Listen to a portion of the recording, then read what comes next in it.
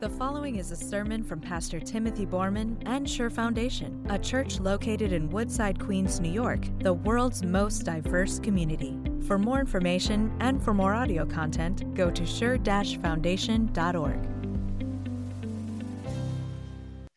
Throughout these Sundays in August and moving then into the fall, we are going to be going just a little at a time through Genesis chapters 12 through 25. And if you've been kind of reading along in your Bibles, you'll notice that we haven't missed a single verse yet. So this morning, we're going to start now into Genesis chapter 13. And if you're with us here in the church, you can have your bulletins open there to page 9.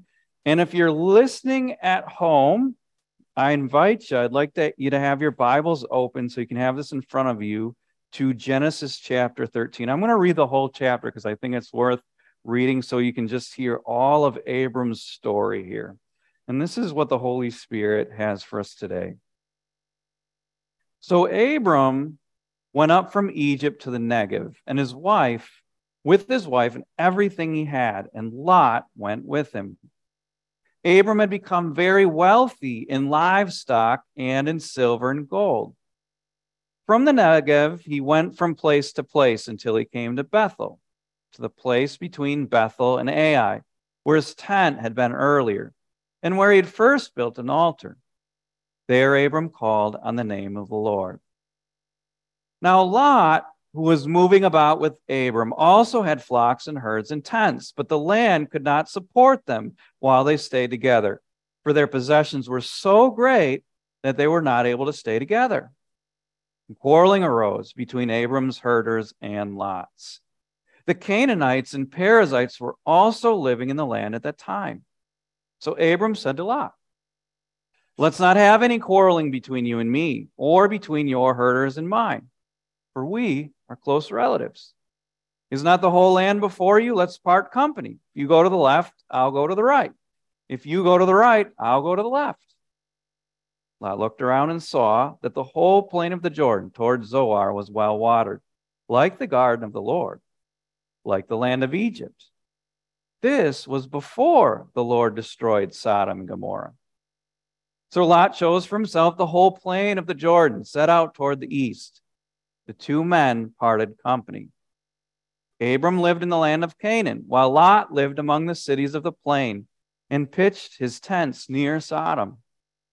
Now the people of Sodom were wicked and were sinning greatly against the Lord.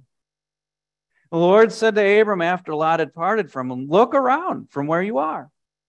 To the north and south, to the east and west, all the land that you see, I will give to you and your offspring forever.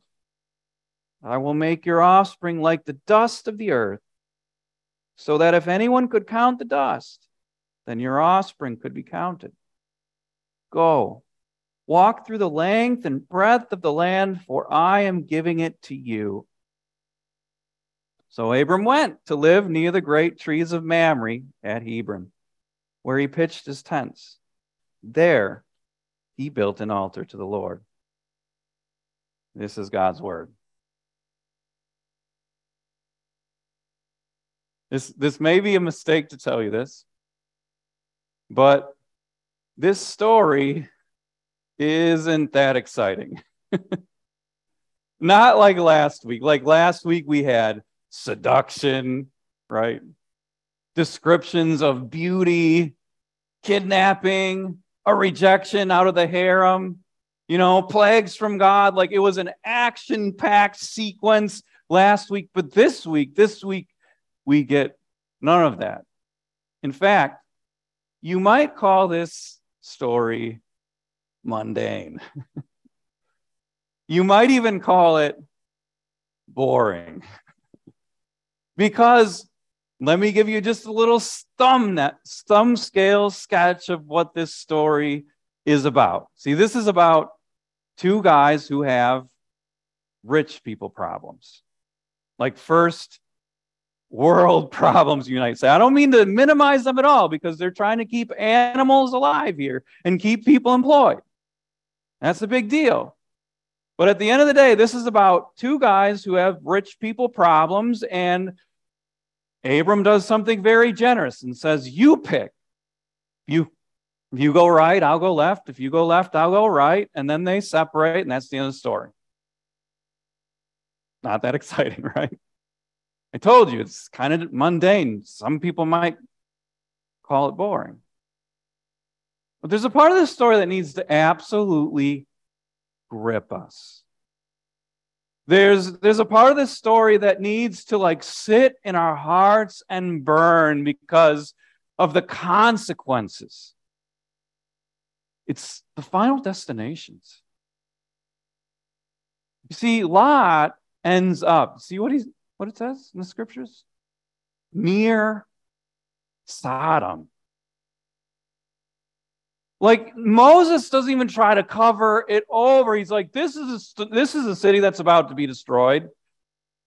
This is a city that is sinning greatly against God. That's what Moses says. And look, even secular, we know the scriptures. Even secular people know this about Sodom, that Sodom becomes later the symbol. It becomes synonymous with depravity and wickedness. And so what this story is really about, and this needs to grip us, this is a story about decisions. This is a story about priorities that lead one man to Sodom, at least right outside it. This is also a story about another man who makes different choices and has different priorities, and we find him kneeling at God's altar in thanksgiving. Who would you rather be? It's simple. This is what I want to do with you this morning. I want to look at 3 questions this morning that will lead us far away from Sodom, as far as you can go, spiritually speaking, but also 3 questions that will help lead us instead to Hebron, out there at God's altar. And these questions, just a little bit of a hint, are all about riches and ambition. So here's our first question. Are you engaged in what we're going to call this morning the great quarrel? Are you fighting over stuff and resources, and especially about money? Because if you are, that needs to be like a blinking warning sign, right? Abram and Lot were. It didn't used to be that rich people, they didn't have everything in the stock market, and all of their wealth was just literally pieces of paper or blinking pixels on a screen. It used to be that wealth showed up in gold and silver and livestock. So this is what we have here is a big time quarrel over water rights, right? This is a big time quarrel over grazing rights. Something along the lines of what's happening along the Colorado River right now, right? You've probably heard that 7 states are fighting over water rights over the Colorado River. It's something along those lines. And we don't know exactly what happened, but it must have been like Lot's people would say to Abram's people, look, you already had your chance, you got to scram. Or, we were here first. Our animals are going to water first. You guys can maybe go later if there's something left over. And we don't know if it led to blows and violence, because sometimes it does, if we're honest about it. People fight over resources. But what we can say is that they were engaged in the big quarrel. And I call it the big quarrel because it's this quarrel that never seems to end between human beings. Have you noticed this about human beings, that human beings, when it comes to money and stuff, can be like male dogs? Like where they just lift their legs and pee on it? This is mine. And none of y'all can touch it. And they'll fight over it. I don't want to narrow the focus too much to exclude people who aren't married, but look, this is about 2 family members, an uncle and a nephew, fighting, quarreling over stuff. Married couples do that too, don't they?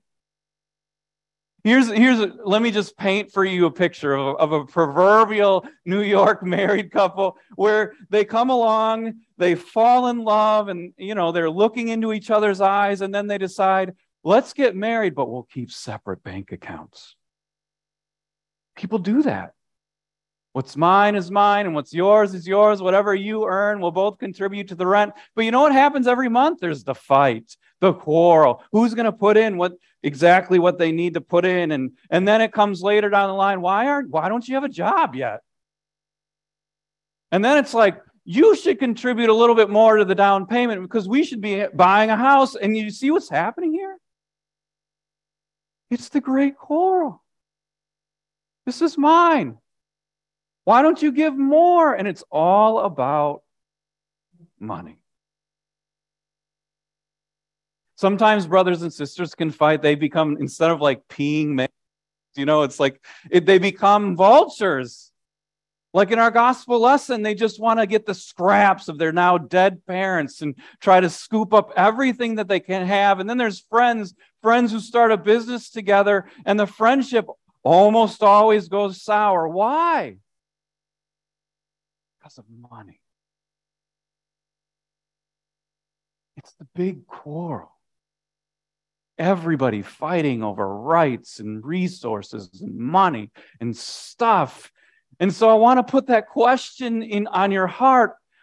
Are you engaging in the big quarrel? Or, because Lot didn't see it a different way. He was like, I think he was content to just let it continue on and fight over the resources and the water and the grazing land. But Abram wasn't, see? God's Holy Spirit led him to see that there was a different way, that maybe generosity would set him free. But we can't just stop with that question. We need to continue and go deeper. Ask yourself, are you engaged in the quarrel? But then continue by asking yourself this question: what are your priorities in life? What are your priorities? Abram's priorities become clear, like really fast in this lesson. And it's not going to be money. Abram, if you think about it, he could have demanded. He could have.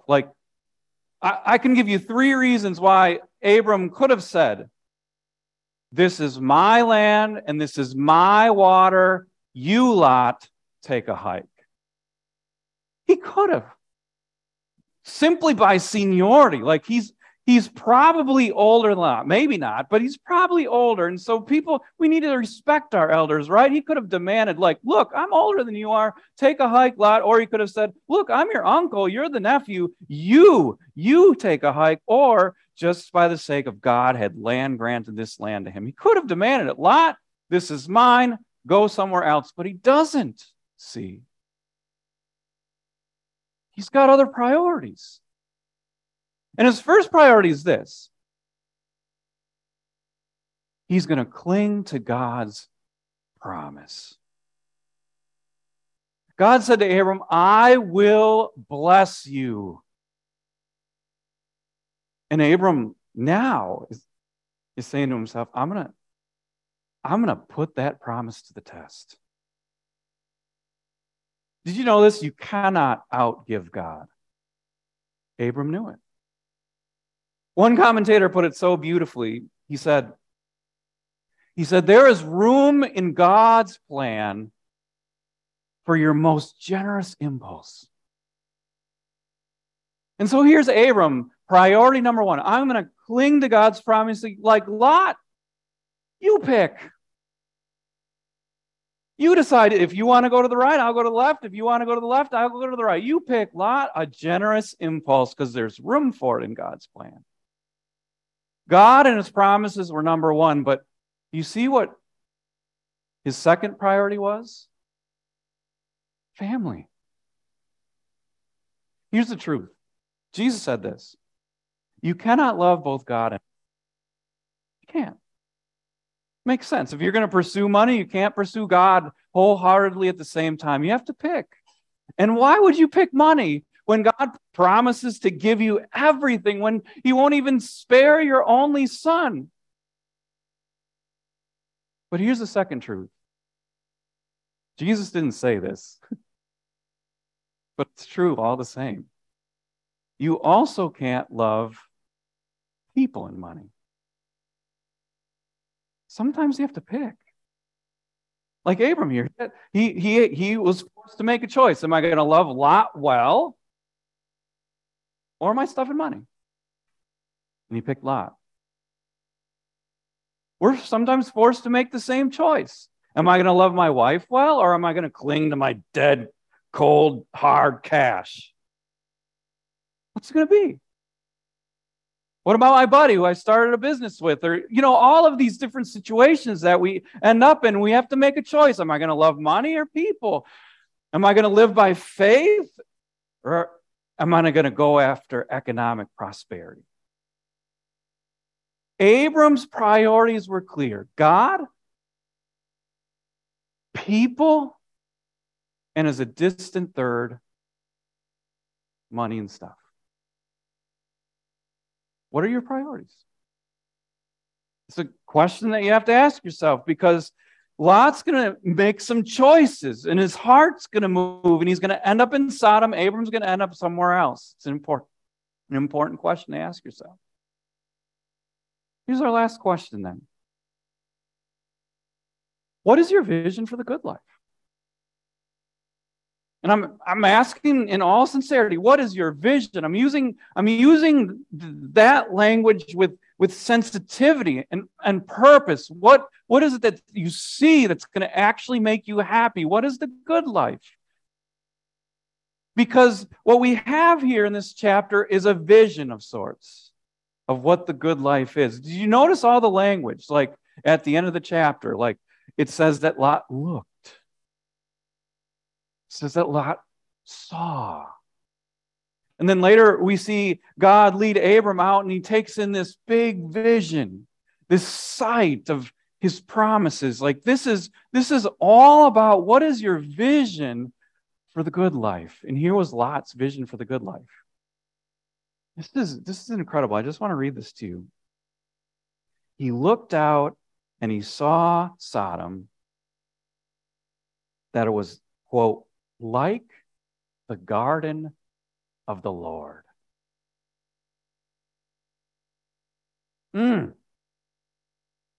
That's his vision for the good life. He's looking down and he sees a well-watered land. He's like, I can get rich down there. So he goes. And at the heart of his decision was economics, capitalism, money, stuff, possessions. That's his vision for the good life. One commentator put it this way. I thought it was beautiful. He said, what Lot really wants in life, his vision of the good life, is the garden of the Lord without the Lord. Lot wants to have it all without God. So you see what he did? Because he answered the question wrong, your vision for the good life, he goes down and he sets up right outside Sodom. Now, we can't get in this here today, but this is going to cause all kinds of problems for Lot. Like it seems like a small decision, but this is a disaster. What's your vision for the good life? On the other hand, Abram has a different vision of what the good life is. He wants to live by faith. He wants to love well the people in his life. He puts money as a distant third, right? And then what does God do? Because he says, this good. Right away, Lot takes off, and then the Lord appears in his life with his word. He says, Abram, come over here and look around.